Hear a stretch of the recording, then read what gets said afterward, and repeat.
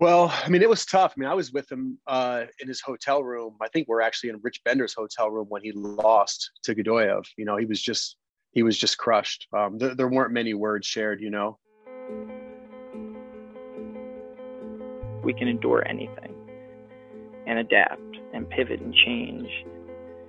Wrestling gave us that ability. I would say nothing in life has impacted me more than the things wrestling has taught me in terms of self-reflection, resilience. Toughness. Some guys have it, some guys don't. Adversity, 100%. How to pick myself up and be a man after I failed. And everything that has shaped my life and where I'm at today would not be there without the values and basically the lessons I've learned through the sport of wrestling. For me, wrestling saved my life because it allowed me to focus and channel my energy. We're fortunate if you wrestled, because if you wrestled, natural talent helps, but it's 5% of the ingredient. It pales in comparison to heart and technique and effort. It humbled me, taught me humility. Nothing can humble you more than wrestling. I think it's the learning to adapt, right? You learn how to adapt, you learn how to solve problems. If I look back at my time I spent wrestling, if it gave me one thing more than anything else, it's mental toughness. Ladies and gentlemen, welcome back to the Wrestling Changed My Life podcast presented by Spartan Combat. This is your host, Ryan Warner. Our guest today is the associate head coach at Nebraska, Brian Snyder, a 4-time All-American and 2-time NCAA finalist when he was a wrestler for Nebraska. I love this conversation. We talk about Coach Snyder's time away from wrestling, coaching JB, and his upbringing at the legendary Easton PA program. Fan of the week goes to our friend Harry Crum on Twitter. Wrestling is king, as he says, and he's a fan of this show. Thank you so much for listening, Harry. We appreciate it. This episode is brought to you by Spartan Combat. Spartan Combat is hosting a number of tournaments coming up this October. They have one in Castleton, Vermont, October 16th.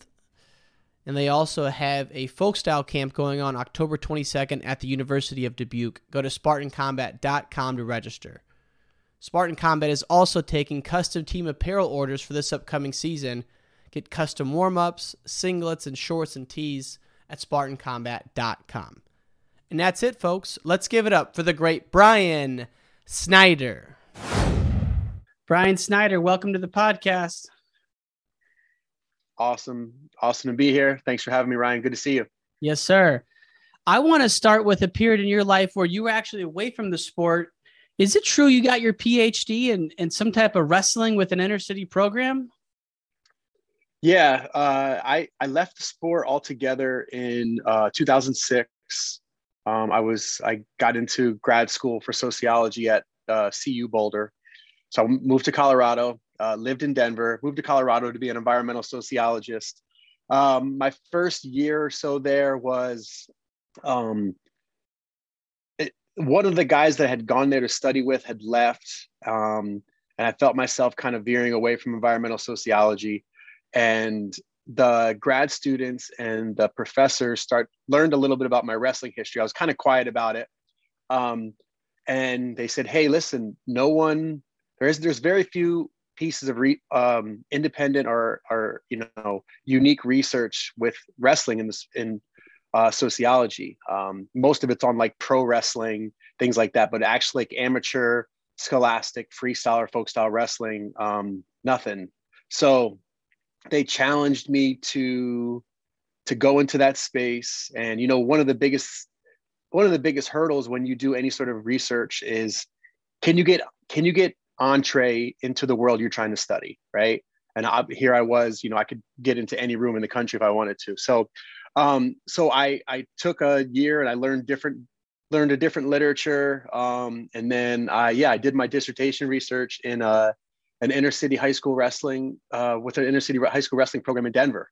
So so that's that. That was I went there to be an environmental sociologist and a hippie, and I came out a wrestling coach. I love it, man. You moved to Colorado, getting into the environment. Now, what were you studying with your PhD? Were you studying like how wrestling impacted people, or? Yeah, so it was just very basic sociological questions about like group identity, membership, meaning, For me, it was a couple questions. So I wanted to look at, the culture of wrestling, just especially at a school where wrestling was, it was in a school where basketball was king, inner city school basketball was king. And so I really wanted to see like kind of how the wrestlers made sense of themselves in relation to other students on campus, in relation to like the larger world around them too. Wrestlers are kind of insular in a way, they kind of form their identity in a small group, and a lot of times they define themselves in relation to other people, right? So like the whole thing is like basketball players are soft, wrestlers are hard, right? And all that stuff. So I explored some of those themes. It was great. It was really, it changed the way I saw the sport. It's kind of fitting that I ended up doing my dissertation research on wrestling because it's been such a big part of my life. But, I saw what it was like I saw what wrestling could do at like the most foundational level to like help someone, because most of the kids that came into the room were, it was their first time they ever stepped in a wrestling room. A lot of them didn't have wrestling shoes. Mm-hmm. A lot of them came from rough neighborhoods, came from maybe, unstable family structure. And so to see the head coach really pour his heart and soul into them and just see what wrestling could do, you've heard, I mean, we've all lived it, just in terms of committing to something, doing something with your teammates, learning how to fail, learning how to win gracefully, just learning the value of hard work and pulling yourself up when you get knocked down. And so I saw those things that you sometimes take for granted a little bit when you move up the ranks in wrestling, to kind of have a little bit of a reset and bring me back down to the fundamental level of the sport was, it was actually, it was life-changing for me because I saw it differently, it was great. It was a really enriching experience in my life that I spent 10 months there as, they call participant observation, but, I was basically an assistant wrestling coach. And I would go to practice. If you just saw me from the sidelines, you would just think I was a coach. I would go home. I would write all my notes up, type them up that night. You're supposed to, they say the good rule of thumb is you spend as much time taking field notes or writing up your notes as you do actually in the setting. So I'd go home and, spend another hour and a half, writing up notes for that. And obviously you go it like anything, you go into it with some topics and some themes that you're looking to explore. But just like anything, some new stuff comes up. So I was looking for things, I was writing notes on them, and then other things would come up and then explore those later. Wow. But it was cool. I took the bus to, I just kind of felt like I wanted to kind of get into what it was like to be in Denver. And a lot of the kids took the bus. So took the bus to work out every day, and had a kid actually live with me for about 4 months. So it was really immersive. Really? So it wasn't just like, you're doing your research and then you're out. Obviously you get into wrestling and it's like, you can never leave anything in the room, right? The losses are way too hard, but yeah, I had a young man that lived with me for about 4 months. So it was quite the journey. And so you're going to like the tournaments on the weekends, these Colorado tournaments, and going to all of it. Wow. Yeah. So a couple people like second take, just had to like, are you Brian Snyder? Like, yeah. It was great. It was good. Early mornings, bus rides, and up in the mountains, and a lot of stuff in the city. There's a lot of wrestling programs in the city, so it was good. So how long did it take you to write up the dissertation after that year in the room? So just kind of get my bearings here a bit. When I finished my dissertation. I went to Boulder and I finished my dissertation research my third year there. So that was like 2008, 2009 school year. And then being in the room made me realize like, hey, this is what I want to do with my life. I want to get back in the room. I want to get back into wrestling.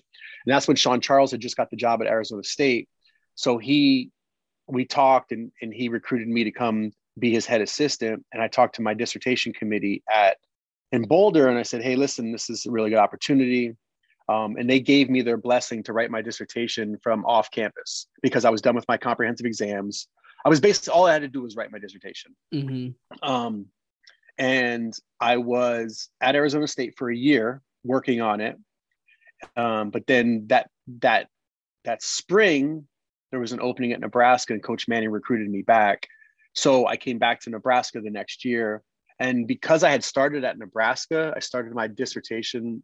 They call it your program of study. From the time you put that in to the time it expires is 8 years. So I technically got my PhD from Nebraska, even though everything, all my dissertation research and my comprehensive exams were from Boulder. So I came back, and then I graduated in 2012. So it took me about, there was a time where I wrote for a lot of it when I was in Arizona. And then I took a little bit of a hiatus when I came back. So probably, a good year and a half writing it, Man, that's hard to stay motivated that long, because like when you first do it in Colorado, you're probably very motivated. Everything's fresh, but then you get the chance to coach at the big levels again. And you're super busy. Then you go to Nebraska, JB's there. Like, man, there must've been a lot going on during that time. Yeah, it was tough. Luckily, I'm an early riser, so I could go in and get work done at the coffee shop before the day started, and then, hammer away at it at night. To be honest with you, there was a time where I didn't know if I was going to finish it. I switched committee members in Boulder, and I just didn't have the best experience, like writing it from afar. And I was just like, I don't know if I'm going to do this. And then a friend of mine that was still in grad school here at Nebraska talked to Julia McQuillan, who was the chair of the department, and who actually came into Nebraska like the same time I came in. When we were undergrad, she came in as a professor. So we just had a good relationship. And she said, you tell Brian to get a hold of me. There's no way he's not finishing his PhD, his dissertation. So I talked to Julie, and she's like, listen, your area is not exactly lined up with my area, but a lot of times the most important thing with your dissertation chair is like fit. Like, can you guys work together? Can you guys mesh? She's like, I'll walk you through this. I'll help you through this. You're going to do it. And she's just like, in the world of academia at that level, there aren't many like mentors like her. Mm-hmm. She gets it. She gets like the coaching mentorship.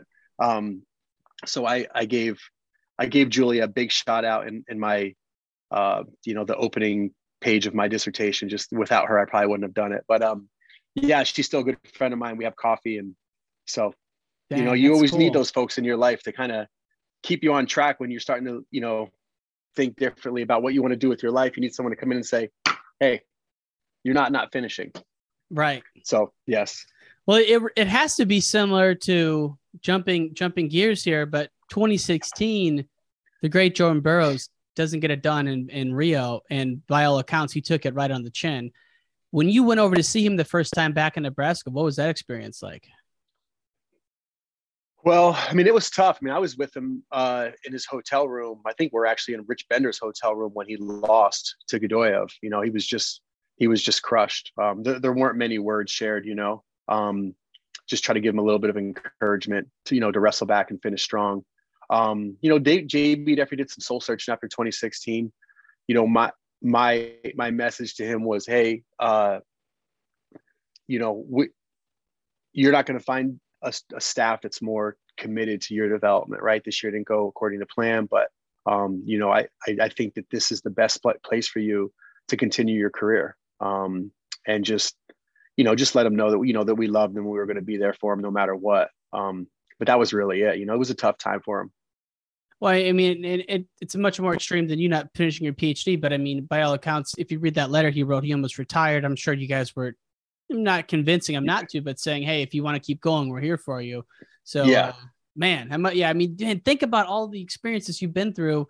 And it all started with you being a part of this high school program, because were you pretty much content on not getting back into wrestling when you got to Colorado? Like you were done with it? Yeah, my intention was I was going to go in academia. I was going to get my PhD in sociology and just be a professor. And that was it. Just, that was, there's things I love about academia. I love the intellectual challenge of like trying to figure something out. I like a little bit of the autonomy of, you teach your classes, but in a lot of ways, you're your own boss. You set your week, you can hustle, you can, what paper are you going to write? What project are you going to work on? So I liked all that. But the intellectual challenge mainly was my biggest attraction to get into academia. Man, well, it's like, but I was content with, I was going to be out of it, just be a fan. Wow. And then once you got back in, you were at Arizona State for a year. You end up back in Nebraska. What was like the tipping point to get you back in Lincoln, Nebraska? I mean, I knew when Manning texted me that I was going to go back. I think I just, there's something special about being able to coach at your alma mater. And I really love Nebraska. I mean, I've spent more years of my life in Nebraska than anywhere else at this point. So I knew it. This place is really special. It's a great place to work. A lot of people, one of the special things about Nebraska is a lot of the people that went to school here work here. A lot of the people that work here when I was here still work here. So it's it's a really awesome community to work in. We have the training table where not just the athletes eat, like the whole athletic department eats. So it's cool. It's great. I knew when Manning texted me that it was just going to be, we were going to make it work one way or another. And what year were you when Manning first got to Nebraska from UNI? So I was in between my sophomore and junior year. So I had 2 competitive years left. So he got me for my junior and senior year. What was your first impression of Coach Manning? But if I remember this correctly, we back in the day, we used to have this little exchange with Korea, with South Korea, where like my freshman year, the highest placing member of the Big 12 went on a team and we went over to Korea. We went over to Seoul, and we wrestled in their university nationals. The next year they came to Norman, Oklahoma, and we didn't do a tournament, but we did a dual meet, right? Mm-hmm. So it was a Big 12, deal. So me, Beckerman, and Varing were all on the team that went to Norman, and I swear that Manning got named on our way back, and he was there at the terminal when we got off the airplane. So we're hearing this, like, Mark Manning's Coach Manning's our new coach and this and that, and then we walk off the airplane and there he is. So oh my God. We got a lot of workouts in that summer. What the summer's like. It's it's a crazy transition for him. Half our mats are rolled up for camps, but I remember us. I remember him being very like eager to get to work. Wanting to get to know me, eager to get to work, and obviously we were the similar size, so we wrestled a lot. He claims he kicked my butt the first time we wrestled. I remember a little differently, but but we definitely scrapped a lot. We had a good summer, and that was the year that Brands was wrestling at the Olympics. Mm-hmm. So Brands was on the new staff, if I remember correctly, right? So yes, it was 2000. Brands was on the new staff, and I got to actually train with Terry a little bit as he was prepping for the Olympics. Wow, I forgot he was there that year. He was there that year. So that was an awesome experience for me. I remember my shoulder was hurt, and I was like taking some time off, and I'm like, there's no way I'm not going to train with Terry Brands for the Olympics. I'm like, I'm done not training. Like I need to get in here and get this experience. And I just remember Terry warming up in like tons of sweats, and then basically like, all right, let's just scrap, which is what kind of my favorite workout. It's like, let's get warm and then let's just scrap. Wow. So it was an interesting summer. What kind of feel was Terry bringing back then? The same. He was very stingy, relentless. He was obviously a lot smaller than me. And I commend him. He tried to put on some weight, he's trying to get bigger like that after the Olympics in that year, because we trained a lot together. But it was great. He was really tough. I could get through him on a few double legs just because I was bigger, but mm-hmm. he would run me down a little bit. It was awesome. It was I grew up having like 2 VHS wrestling tapes. I think there's only like 2 available. One was like Competitor Supreme with Gable, mm-hmm. and the other one was like this one that the Brands brothers did with them like training out and and running these roads or whatever. So like For me, Dude, I know what growing you're up, talking about. No one knew what I was talking about. I found it on like a reseller website. It's like TNT, the Tom and Terry brand story, and it starts with them running down a dirt road. I know exactly. I actually have it in my closet because no one else remembers that one. Everyone knows Competitor Supreme, but dude, Yeah. that one was epic. Yes. Yeah. So I watched that, and like, you know, growing up for me, like it was the Brands brothers because they were kind of iconic throughout the country. And then it was Colot because Colot, growing up in Pennsylvania, Wow. you know, he did the backflip in the state finals, and everyone was like, you know, I don't know if you remember that when the guy had his leg up and he did the backflip and I've came seen underneath it. like a scorpion. And yeah, so, you know, those are my guys. How crazy. All right. So I'm glad you brought that up because, you know, I'm an Illinois guy. I've heard about that story from afar, never saw it. The legend of Colot in PA back in the 90s must have been out of this world. Yeah. Yeah. He could do, you know, he was placing at Midlands when he was in college. I mean, in high school, you know, he was the guy. He was almost like godlike in Pennsylvania. You know what I mean? Yeah. And he was like I think he was like a full 4 or 5 years ahead of me. So he was the guy that we would always look up to. Yeah. So yeah, and I was actually able to train with Colot too. You know, because when I came back in between summers, I'm really close to Lehigh. And I was, you know, I got a good connection with Pat Santoro. He was training for the Olympic trials. Colot was at Lehigh for a little bit. So I was like, when I would come home, Pat would invite me up to Lehigh. I lived on the south side of Easton. I was literally like 10, 15 minutes from Lehigh's gym. Mm-hmm. So I would go up there and work out with those guys. So I was really fortunate to be able to train and scrap with the guys that I grew up looking up to. Wow. That is really cool. I mean, yeah, people talk about those Colot workouts back then. He would just be like he would go on the assault bike for like an hour at a time. I mean, just wrestle and drill for hours. I mean, the guy was relentless. Yes. Wow. That's cool because, you know, Easton PA, legendary in Pennsylvania, and Coach Powell from that program, he's like, you know, also a larger than life figure. How did you, I guess your dad was a coach, so that's how you got into wrestling. Mm-hmm. But like, how did you get first introduced to Coach Powell from the Easton program? So Mr. Powell was the head coach. You know, my freshman year, I was JV. I was the assistant coach's kid, but I was JV. I was behind Gary Root, and then I was behind Jamar Billman at the end because Jamar dropped down to one. I was a 103 pounder. Wow. So, you know, just getting introduced to Coach Powell, you know, he was the guy. You know, he was a hard ass. There was no gray area. It was black and white.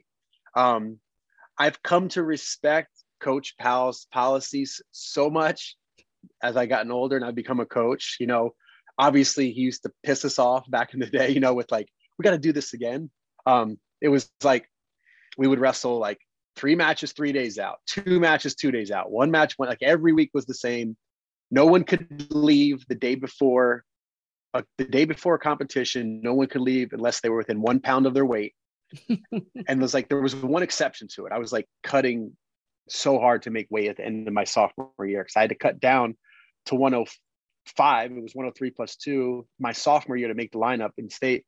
And I remember I was just miserable. And it was either that or the time I went down my junior year to wrestle 119 or 121 at Reno. It was one of those 2 years that there was one exception. He let me leave practice, me being more than 1 pound overweight, but I had to run home. So he let me leave more than a pound over, but he said, yeah, but you got to run home. I lived about 3 miles from the high school. So I guess it was a wash in his mind. Those were some of his policies. You know, like you had to leave a pound over. What else do you remember? You know, he was very egalitarian in that we had these 2 Eastern restroom used to just be like 2 rooms separated, and there was a wall and there was 1 walkway through it. One of them was the JV room, one of them was the varsity room. But 1 locker room was significantly more sought after than the other, right? And it used to be like, well, it's just the seniors that kind of stay in there. But really, Mr. Powell set up a competition. So based on, you know, how we always did a run, we always did these like fitness tests before at the beginning of the year. And based on how you finished in those, you could pick your lockers.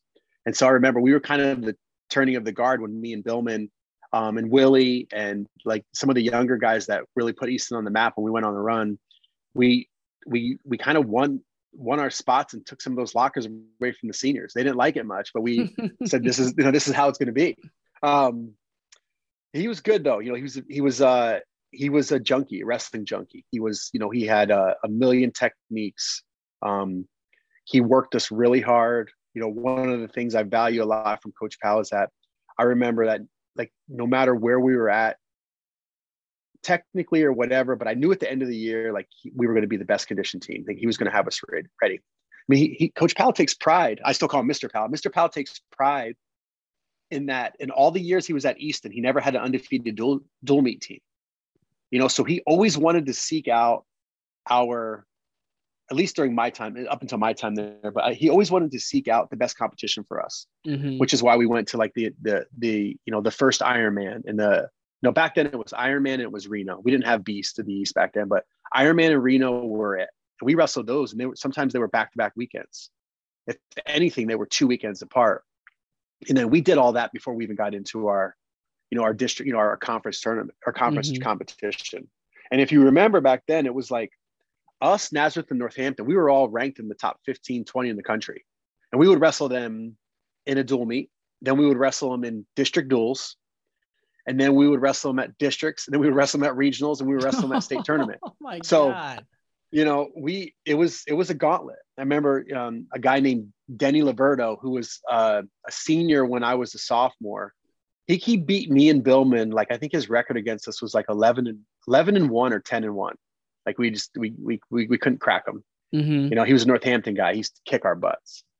What kind of a specimen was Jamar Billman back in the day? Ultimate competitor. I mean, he was a very hard worker.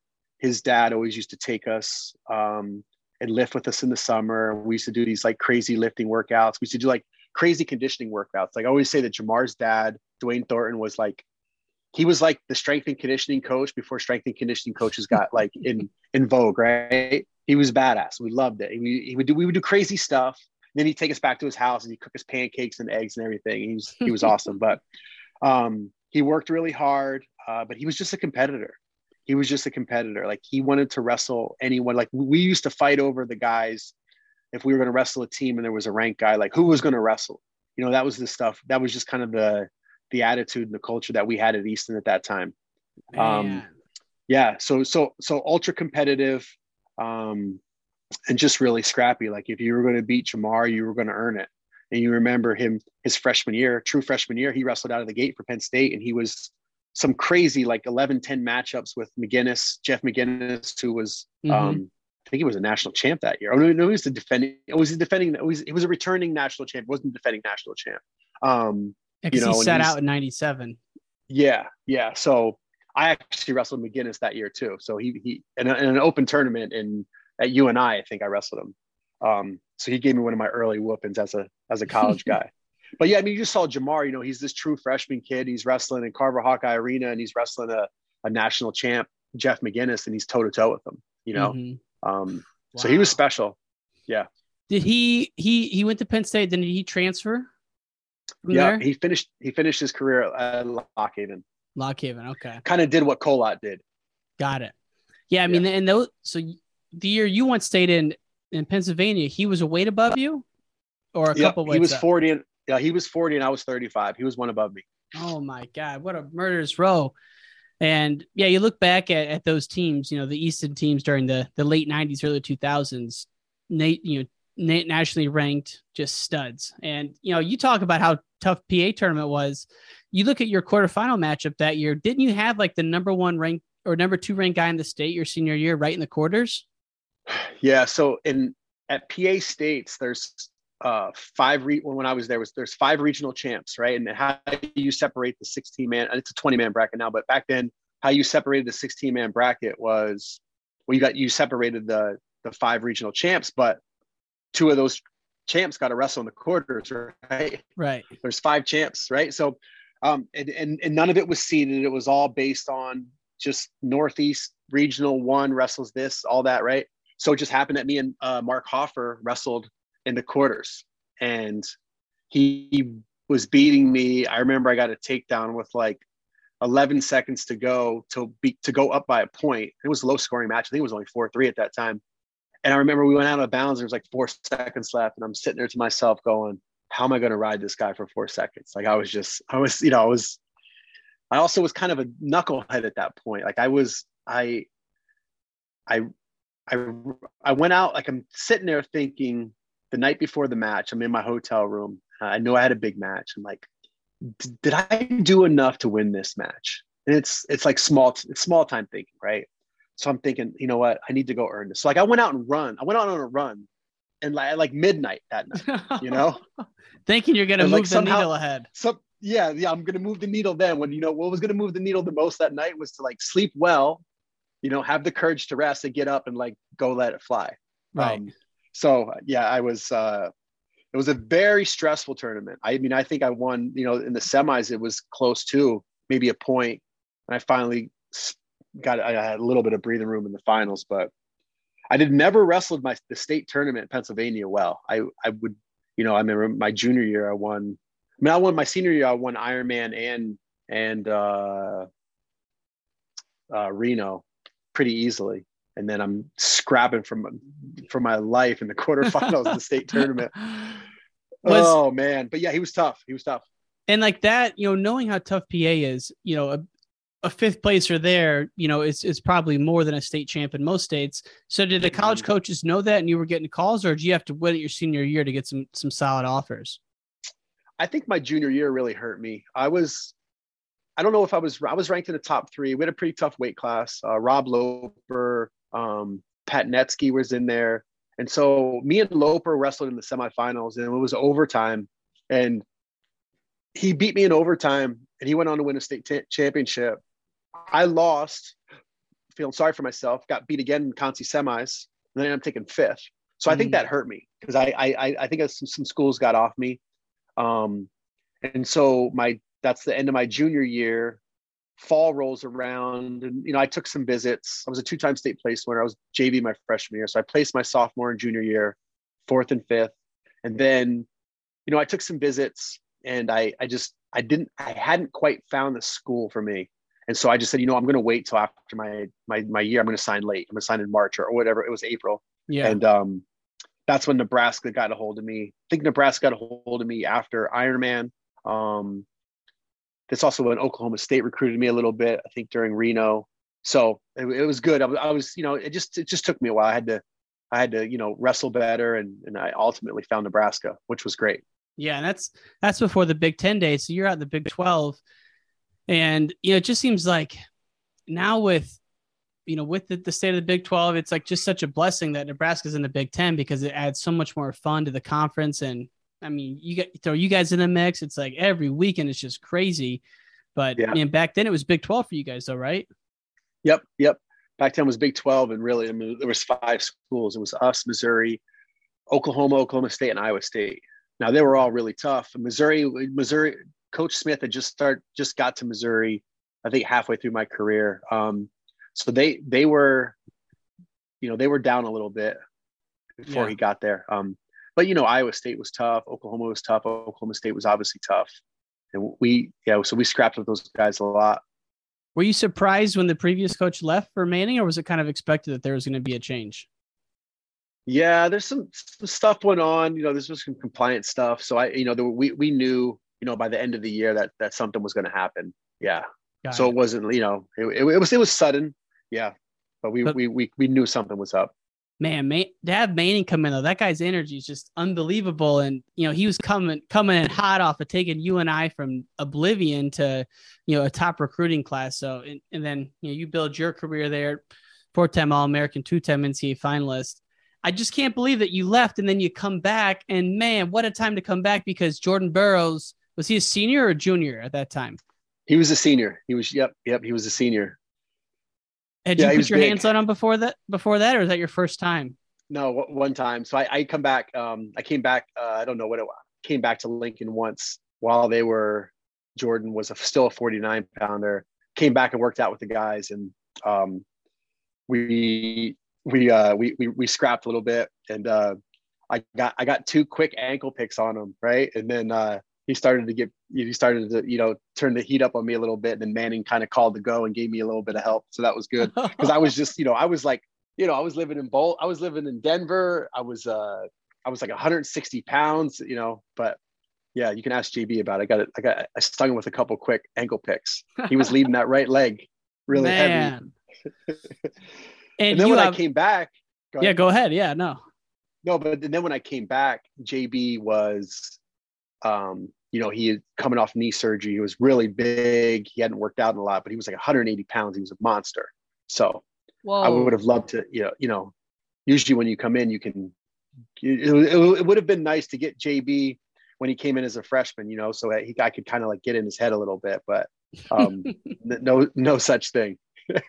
And he won it that year, obviously. And then that summer, the legendary match with Sargouche at the Worlds, the match that kind of started, you know, his run. And you could even say Team USA's dominance, and what an era we're living in right now. But man, the Nebraska website has it right there. First world champ since 2006, which is crazy to think that in 2011 it had been that long. Now we have them dime a dozen, you know, but yeah. Talk us through that, your memory of that match with Sargouche at the 2011 Worlds.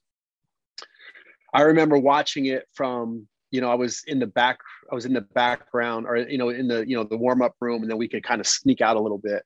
But it was just insane because it was such a dogfight, but Sargouche was cheating. He kept grabbing JB's singlet, you know? Yeah. Oh yeah. And it was kind of sneaky what he was doing. I do it a lot in practice now, you know, you just kind of like leave your hand over top, and then when it's time to go, you pull it and go. But, I remember JB winning. I mean, I knew, you know, JB at that point was starting to develop, you know, this ultimate, like, you're going to have to kill me to beat me. He had this grit to him that was just like, it's unmatched. I've never seen anything like it. And then it just grew and grew and grew over the years, but he started to develop that. And so I saw him, you know, he went toe to toe with Sargouche, and we came back, and, you know, there was a lot of celebration, but I think then, you know, somebody was like, hey, listen, like, we're here to win the thing, right? Like, let's not celebrate too much. Mm-hmm. And so he kind of just got him, you know, he was happy. We were all pumped, you know, and Sargouche was a defending 2-time champ, right? At that point, he won it the 2 prior years, I believe, you know, so he was, but it was just exciting that it was like, hey, damn right I arrived, you know, like he was ready to go. And it didn't get any easier because he had to wrestle Aliyev, I think. I don't know if it was the next match or maybe there was one in between there. But wow. He was chest wrap, you know, there was a controversy, you know, could have went either way, and JB got the call, but JB was doubling him and he was chest wrapping JB. Oh, but, wow. So that Sargouche match was really early in the tournament. Must have been the quarters. It was second match. Wow. Second match, if I remember correctly. Yeah. And was that when they were doing it all in one day? Or were they? I think so. They had some weird stuff. Yeah, because it was day before weigh-ins, and I think they just ran it all the way through. And then he wrestled Goodarzi in the finals, who I felt pretty good with because he was like kind of wrestled like me, like blocky left leg lead. You know, JB had felt that for so long. You know, it's like he was good with that. You know, didn't have to game plan much, just do what he does. Yeah. But yeah, it was great. I remember I was actually watched when he won his world championship. I was like right next to John Smith, and he was like hitting me on my back. Like he was like, you know, it was pretty cool to see like, you know, John cheering so hard for, you know, he had a dog in the fight. It was a US guy, but it was cool. It was pretty awesome. I would say that was his grittiest world championship, you know? Yeah, no, that was man. And Sargouche, JB said this in this podcast, like Sidakov seems like a nice guy. He's like, Sargouche was like a real enemy that you could hate a little bit. Like he was dirty. Yeah. He was doing some shady stuff out there. And you really enjoyed hating that guy. I did, at least. Yeah. Well, yeah, I mean, you know, it's like the refs over there, they're so jaded, and, you know, like, I guess, I mean, they're bad, right? But some of them are bad, but they're stopping Sargouche and telling him like the singlet, and JB's like, hey, my singlet, it's ripped. You know how hard it is to rip a singlet? Those things are made of, you know, they're tightly woven. You know, you're just saying, hey, stop warning them, stop talking about it, take the point. But, you know, I think it's great. Against all odds, JB just kept his cool and ran him down. Yeah. I mean, then look at it now. He just won his 7th this year. And when you look at, you know, the impact on many things has been talked about, but like, how has it impacted your coaching coming in and seeing the progression from 2011 to now? It's been great. You know, I learned a lot from JB. You know, I was just getting back into coaching. Really, it was my 2nd year after my little bit of a hiatus there. It's just, you know, to have a guy like that that you work so closely with. You get to see the standard he sets, and you can, I mean, he sets the ultimate standard. And so it was really nice just to have him as a bar for what it's like to, if you want to be the best, you know. I always tell, you know, we make, you know, there's those guys that are like ultra hardworking, and then you have those guys that are like maybe really hardworking, but then they fall off a little bit in competition. Then you have the other guys that they might not work that hard, and when it's competition time, they show up, like the Iversons of the world. Like, Are we talking about practice, or are we talking about scrapping? But like when you get both, when you get someone that's completely determined or dedicated to their craft, works their butt off, and they have a tremendous amount of courage, you get a guy like JB. You sprinkle in his, you know, his athleticism and his toughness, and you know, it's all the ingredients to make the GOAT, which I truly believe JB is now. You know, he's just what he's done. It's like, it's head scratching. You know, it's pretty amazing. Especially if you look at the guys he was keeping out of Team USA, how good they are. Like, we always knew David Taylor and Dake were awesome, but now you see they're the best in the world, not by a landslide. They're rolling people, and that's JB's competition for so many years there. I actually, I'm glad you brought that up. I say that a lot. I see that that's one of the things that, you know, will be like a trivia question later in life, is like, you know, who, you know, name the guys that JB kept off the team. But, you know, his weight class was so deep for so long, you know, and as soon as those guys made the team, they won a world championship, you know, right. And like you said, they were rolling, you know, and not to mention guys like Andrew Howe, who Jordan had some wars with, you know. I mean, I think Andrew Howe, if he would have made a team, he would have medaled, you know. Can you imagine a couple of those, you know, Eastern European guys having to wrestle Howe for 6 minutes? Dude, the guy, it's funny you say that, because I was just talking to Coach Brian Medlin last week, and I saw a picture of JB in the camo singlet, which is when he wrestled Aymar. And I was like, man, that Aymar series, that was crazy. And Aymar is a guy I would have loved to see at his prime internationally as well, because he had such an explosive style. Yes. Yeah, absolutely. Always another, you know, always knew it was going to be a dogfight with Aymar as well. Yeah. JB never, I mean, think about how many guys he's gone through, though. Like, that's what I'm talking about. Like, Howe was like the guy for a while, then he went into coaching. Aymar, you know, took a match off JB. Not many people have done that. And then he kind of falls off. Like, JB never falls off the training. It's like crazy. He's just so consistent. Incredible. He's got, you know, he's very consistent. Obviously, he lives his life really well. His diet's on point. You know, he's not a party or any of that stuff. So that's helped with the longevity of it. You know, he's just dialed in. You know, he's just to see his growth off the mat,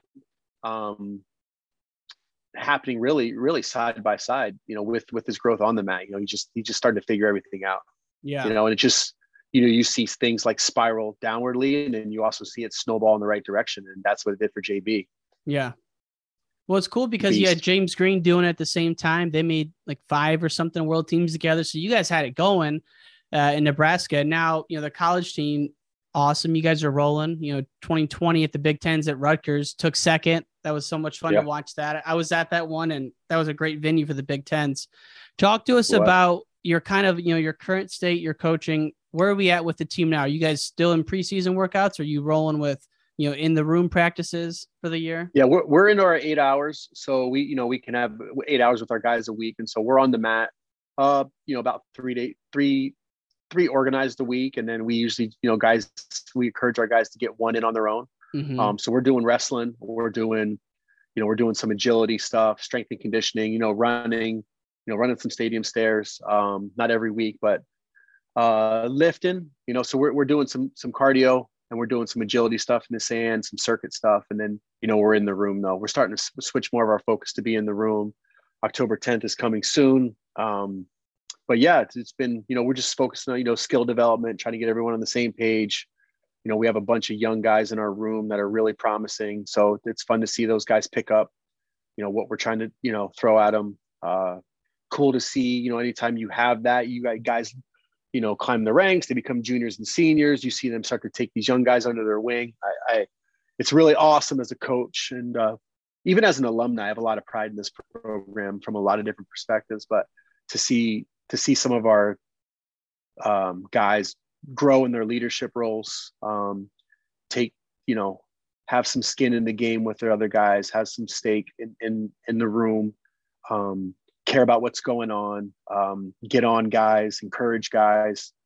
Really, really special. And I think that's and one of the ingredients that takes a team from good to great is when you have that leadership from within. And we definitely have it. We're a really special team. I love these guys. Well, it's like you said, if everyone's holding each other accountable, when the new guys coming in, they know that's just the standard. You don't even have to get on their back about that. Yep. And if you look at it now, like the college wrestling's just better than it's ever been. We're adding women's programs, or the schedules are growing, or the schedules aren't growing. That was my question. When you were a sophomore, you wrestled 42 matches. We'll never see that again. Like maybe you had 42 wins. It was something crazy like that. Why do 46. you think? Was it 46?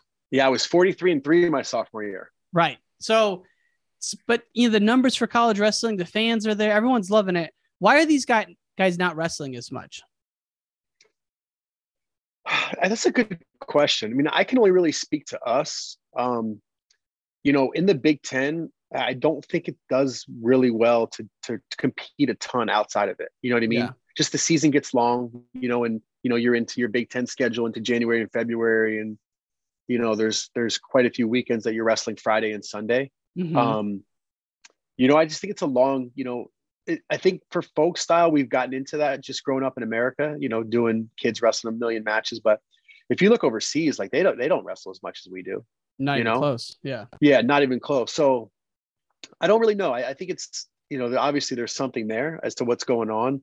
I think maybe people are thinking that it's just better for the longevity. I mean, just for their guys when March comes, because really what's most important is, how is our team competing in March?